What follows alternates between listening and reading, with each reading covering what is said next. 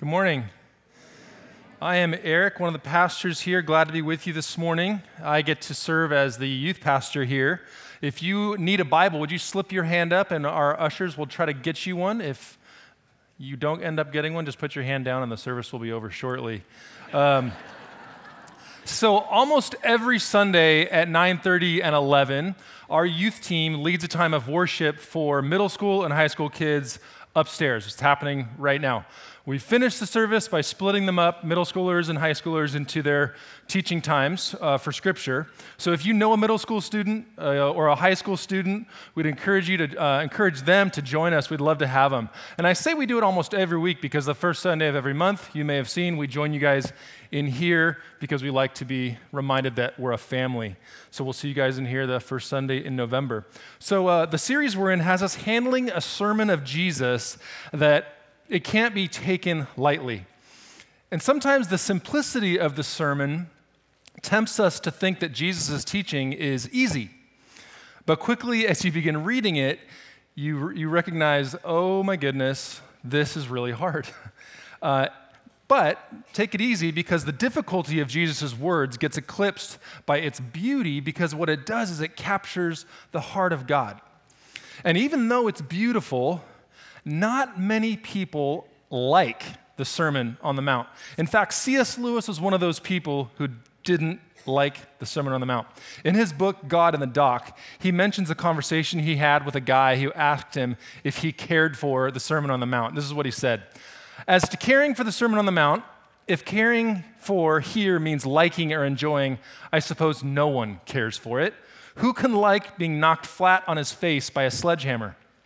I can hardly imagine a more deadly spiritual condition than that of a man who can read this passage with tranquil pleasure. What Jesus is doing in this sermon is issuing a decree to the citizens of the kingdom of God. And when it comes out, it smashes against our world's mentality and against how our sinful hearts normally respond. And it hits like a sledgehammer. What I'm praying for this morning is that the Holy Spirit would chisel away at our hearts and that he would chisel away in our hearts this week during our growth groups, that he would help us to receive and help us to obey and work out what Jesus is calling those who follow him to do, which is going to run right up against how our world works and how our hearts normally lean. Because both our world and our own minds by themselves run backwards and away from Jesus' words here in Matthew chapter 5. There's a church in Boston called Grace Chapel, and the pastor Brian Wilkerson came up with a list of Beatitudes that might be the ones that we would read if our culture wrote them instead of Jesus. If our culture came up with a list of Beatitudes, or our own hearts came up with a list, and I thought we should start with this. Blessed are the rich and famous, because they can always get a seat at the best restaurants. Blessed are the good-looking, for they shall be on the cover of People magazine. Blessed are those who party, for they know how to have fun. Blessed are those who take first place in the division, for they shall have momentum going into the playoffs. Blessed are the movers and shakers, for they shall make a name for themselves.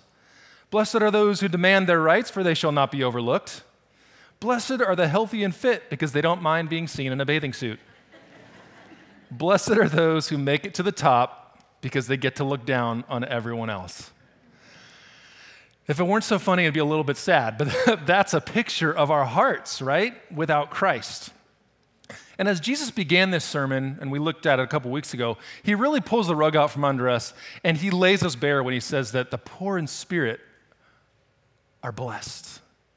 Because instead of arrogance and power and beauty, Jesus said his disciples need to begin by admitting their spiritual poverty, that their absolute and total dependence on Christ. Then he went on and he told the crowd and he preached that those who mourn are blessed. In Jesus' kingdom, he says the citizens will not chase joy the way the citizens of this world do because contentment isn't achieved through selfishness or positive thinking or blaming, but true joy is found when they're broken over their sin and begin to revel in the grace of God in Christ that shows them mercy. Then Jesus followed it up with the gentle are blessed. Now, our world tells us, be aggressive, be assertive, fight for your rights. But in Jesus' kingdom, because of the value and standing his citizens have due to their forgiven sin, they can operate like Jesus did, humbly, softly, and instead of demanding their way through life, they can joyfully love and serve their way through life. Instead of defending themselves with a sharp tongue, they can rest confidently in the grace and love poured out on them in Christ. Now, this morning, we're going to be taking a deeper look at Matthew 6-9. You can follow along on the screen or in your Bible. Those who hunger and thirst for righteousness are blessed, for they will be filled. The merciful are blessed, for they will be shown mercy. The pure in heart are blessed, for they will see God.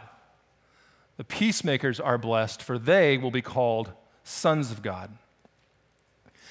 Now, as the smartest person that's ever lived, Jesus is a good teacher. And one of the things good teachers know is their audience. Jesus knew his audience well. And this particular crowd listening to him in the desert on that day would have been unused to the things that you and I are used to, like refrigeration, Costco, fast food, bottled water. Those people had a daily struggle, a life and death struggle to find water perhaps, or to have their bellies full. They would have known what it was like to go 2 days without food. You and I are very removed from this problem. In fact, our struggle is dealing with the problem of too much food or the problem of which boutique water to buy, whether it has electrolytes or not.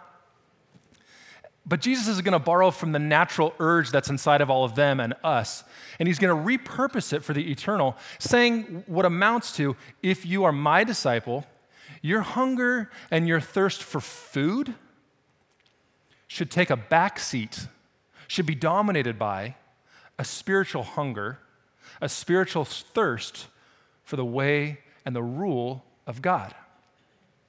In this particular statement about hungering and thirst for righteousness, Jesus is describing what his followers should now want and how they should want it.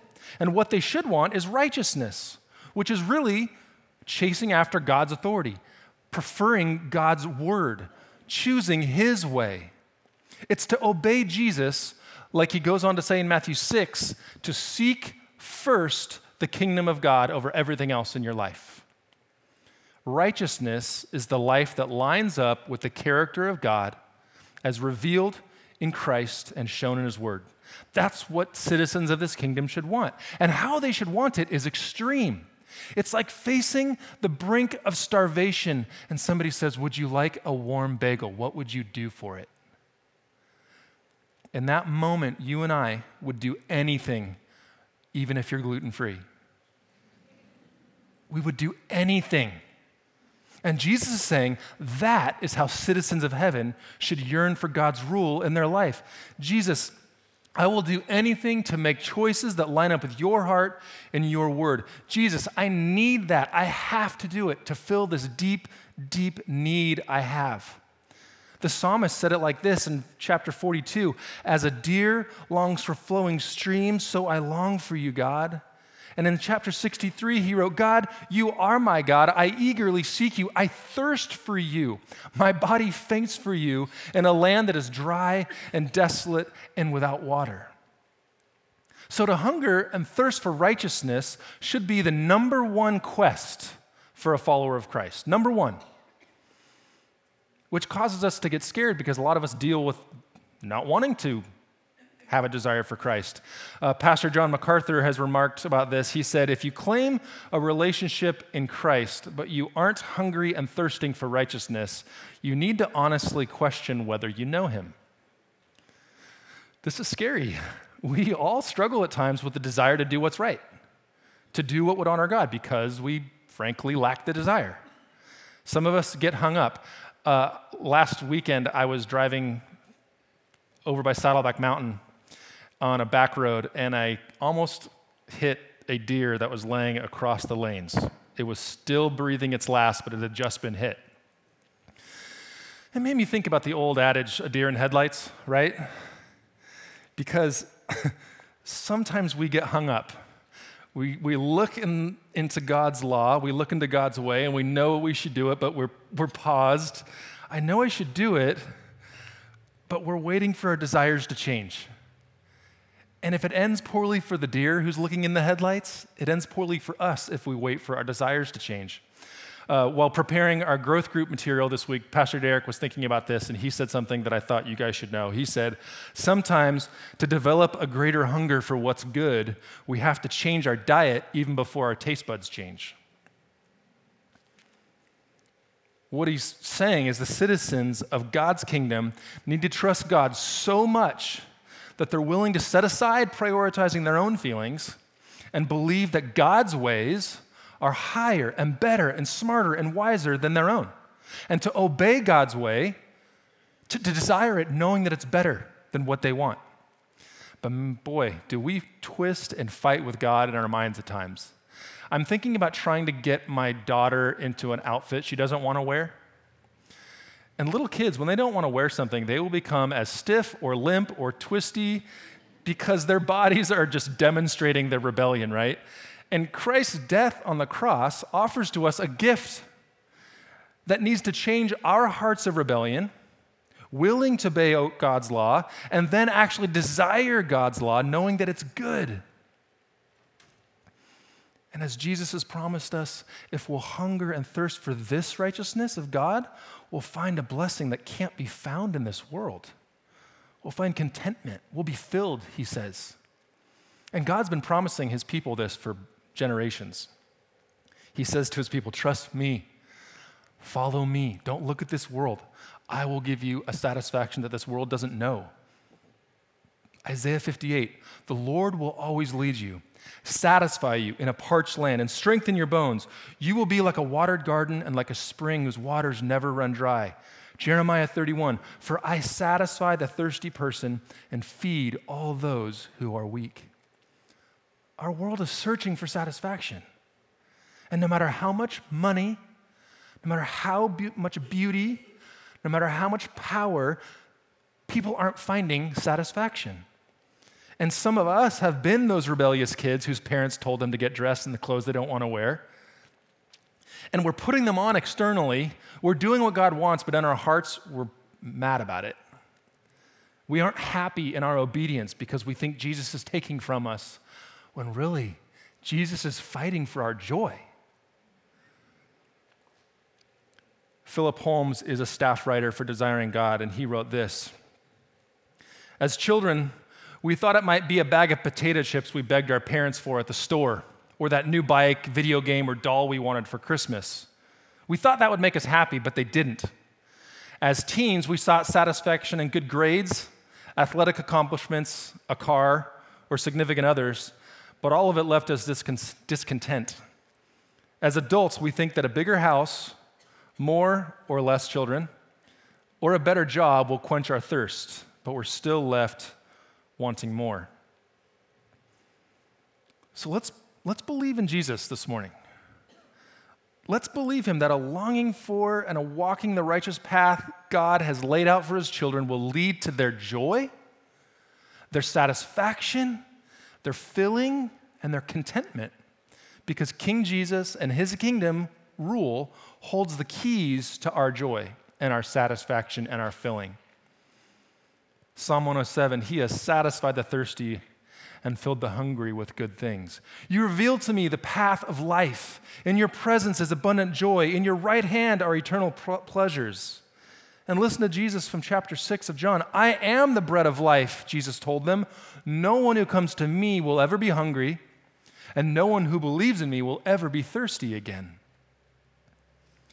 As we move through verses 7, 8, and 9, we're going to see that each one of these, mercy, purity of heart, and being a peacemaker, are really behaviors or attitudes that are an overflow of a heart that hungers and thirsts for God and his righteous way. The merciful are blessed, Jesus says, for they will be shown mercy. Now, growing up, I heard this saying, which is, grace is getting what you don't deserve. Mercy is not getting what you do deserve. And as sinful people who've rebelled against a holy God, we deserve his wrath. We deserve the punishment. Yet Jesus offers mercy to anyone who'll surrender to his lordship. He offers to take away the punishment we deserve by taking it on himself. And this should cause us to desire to take away the pain and the suffering of others, even if they are hurting us. John Piper has said, mercy comes from mercy. So in a sense, we give it away, we give mercy away because we've been given it. We extend to others the same mercy that's been poured out on us. Here's the thing, when people hurt us and when they don't deserve love, that's precisely when the mercy of God that's come to us needs to go to them. Mercy comes from mercy. Now, Jesus gives us an example of what not to do in Matthew chapter 18. And it's a little heavy, so I'm glad you're sitting down. Remember, this is an example of what not to do.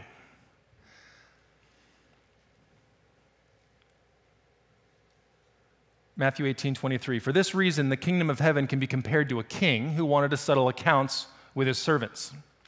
When he began to settle accounts, the one who owed 10,000 talents was brought before him. And since he didn't have the money to pay it back, his master commanded that he, his wife, his children, and everything he had be sold to pay the debt. At this, the servant fell face down and said, "Be patient with me, I will pay you everything." Then the master of the servant had compassion, released him, and forgave the loan. That servant went out, found one of his fellow servants who owed him 100 denarii. He grabbed him, started choking him, and said, "Pay what you owe." At this, his fellow servant fell down and began begging him, "Be patient with me, I will pay you back." But he wasn't willing. Instead, he went and threw him into prison until he could pay what was owed. When the other servants saw what had taken place, they were deeply distressed and went and reported to their master everything that had happened. After he had summoned him, his master said to him, "You wicked servant, I forgave you all that debt because you begged me. Shouldn't you have also had mercy on your fellow servant as I had mercy on you?" And because he was angry, his master handed him over to the jailers to be tortured until he could pay everything that was owed. So also my heavenly Father will do to you unless every one of you forgives his brother or sister from his heart. Jesus is saying mercy is a big deal. But that's us in this story when we refuse to show mercy to those in our lives. If we do that, we end up minimizing and ridiculing the exorbitant mercy shown to us in our deepest need. Now let's flip the coin over and have Jesus show us mercy as it should be. It's costly, just a forewarning. It's painful. It's dirty when we show mercy. But it's beautifully reminiscent of the mercy we've been given if you've received and surrendered King Jesus. From Luke 10, an expert in the law stood up to test Jesus, saying, "Teacher, what must I do to inherit eternal life?" "What is written in the law?" Jesus asked him. "How do you read it?" The man answered, "Love the Lord your God with all your heart, with all your soul, and with all your strength, and with all your mind, and your neighbor as yourself." Jesus said, "You've answered correctly. Do this and you will live." But the man, wanting to justify himself, asked Jesus, Who is my neighbor?" Jesus took up the question and said, "A man was going down from Jerusalem to Jericho and fell into the hands of robbers. They stripped him, beat him up, and fled, leaving him half dead. A priest happened to be going down that road, and when he saw the man, he passed by on the other side." In the same way, a Levite, when he arrived at the place, saw him, passed by on the other side. But a Samaritan on his journey came up to him, and when he saw the man, he had compassion.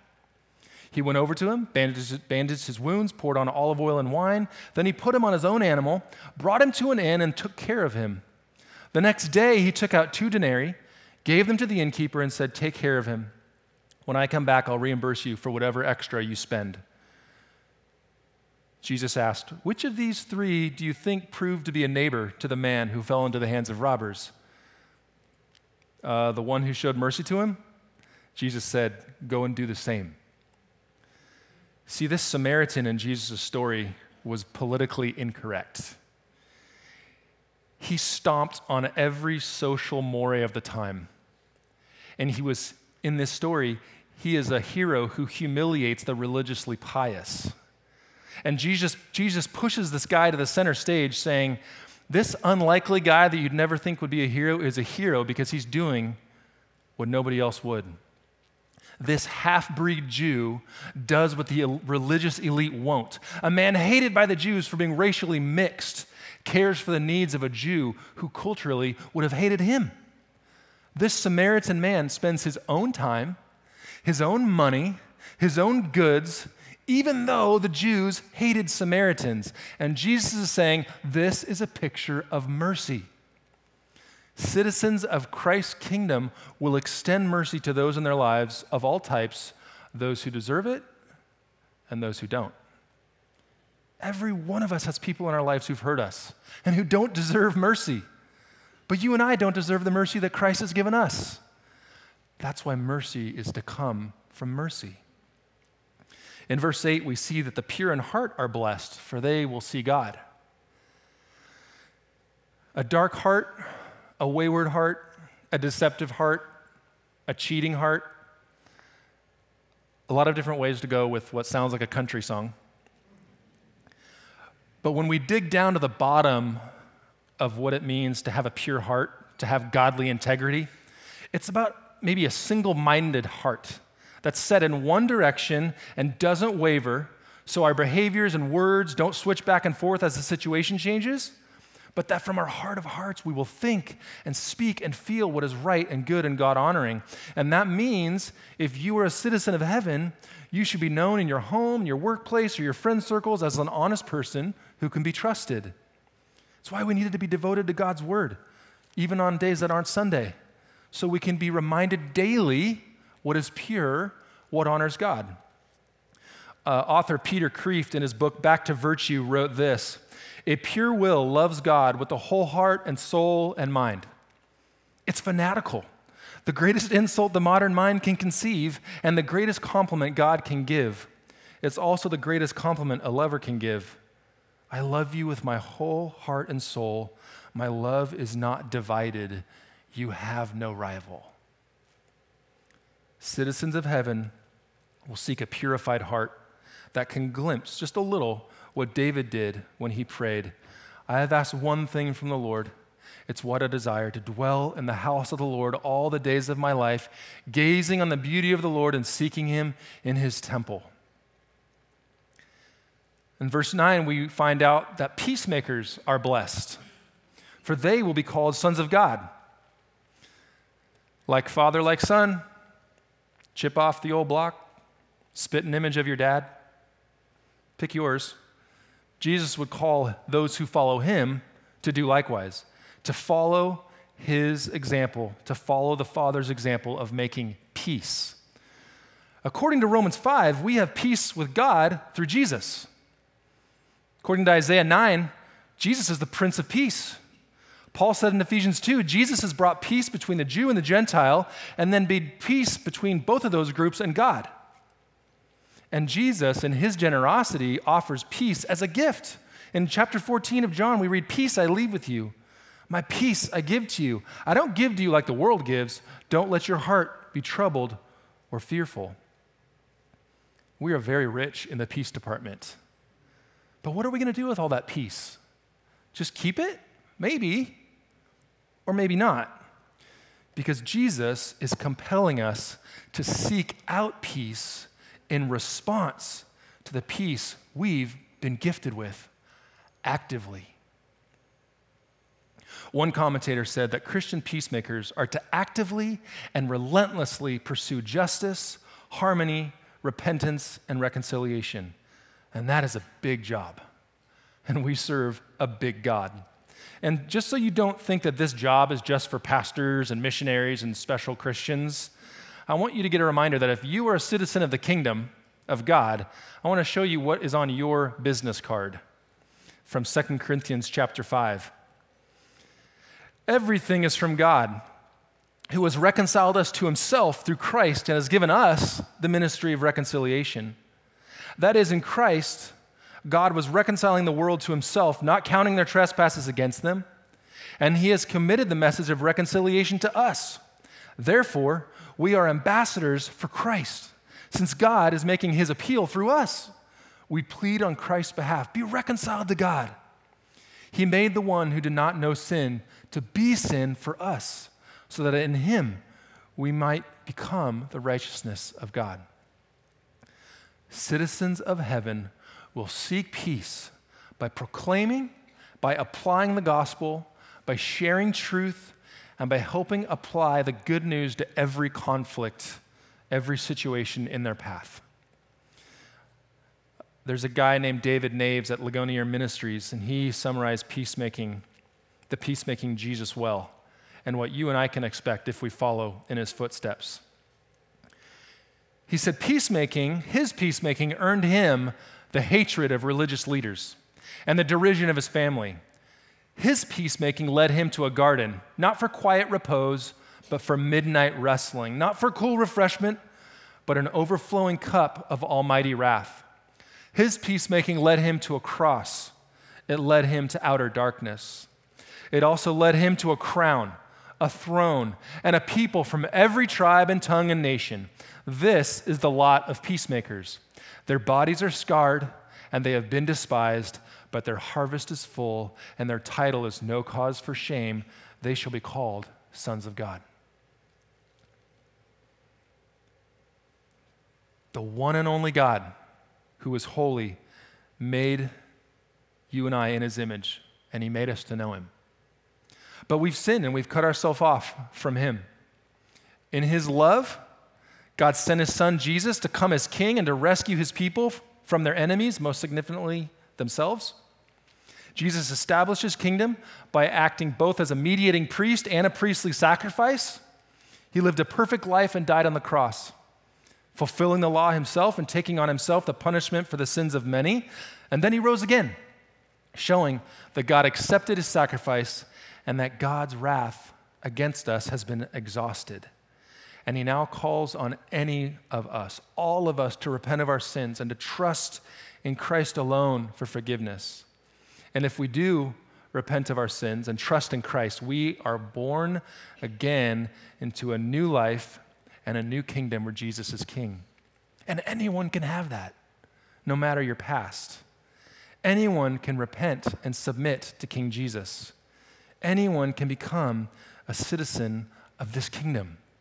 And when we do, if you do, you'll need Jesus so much that you're willing to set aside your own feelings and truly believe that God's ways are higher and better and smarter and wiser than our own, and to obey, to follow God's law, his word, and his way, to desire it, to hunger for it. Why? It's the only hunger that can satisfy. Let's pray. Lord Jesus, we need what you offer, which is forgiveness, which is mercy. You offer us what this world cannot, which is satisfaction and joy, true and lasting satisfaction and joy. That can be ours whether things are going good or bad, whether this world is treating us kindly or not. Help us to find our satisfaction in you this morning, and may you transform our church because of it. In Jesus' name.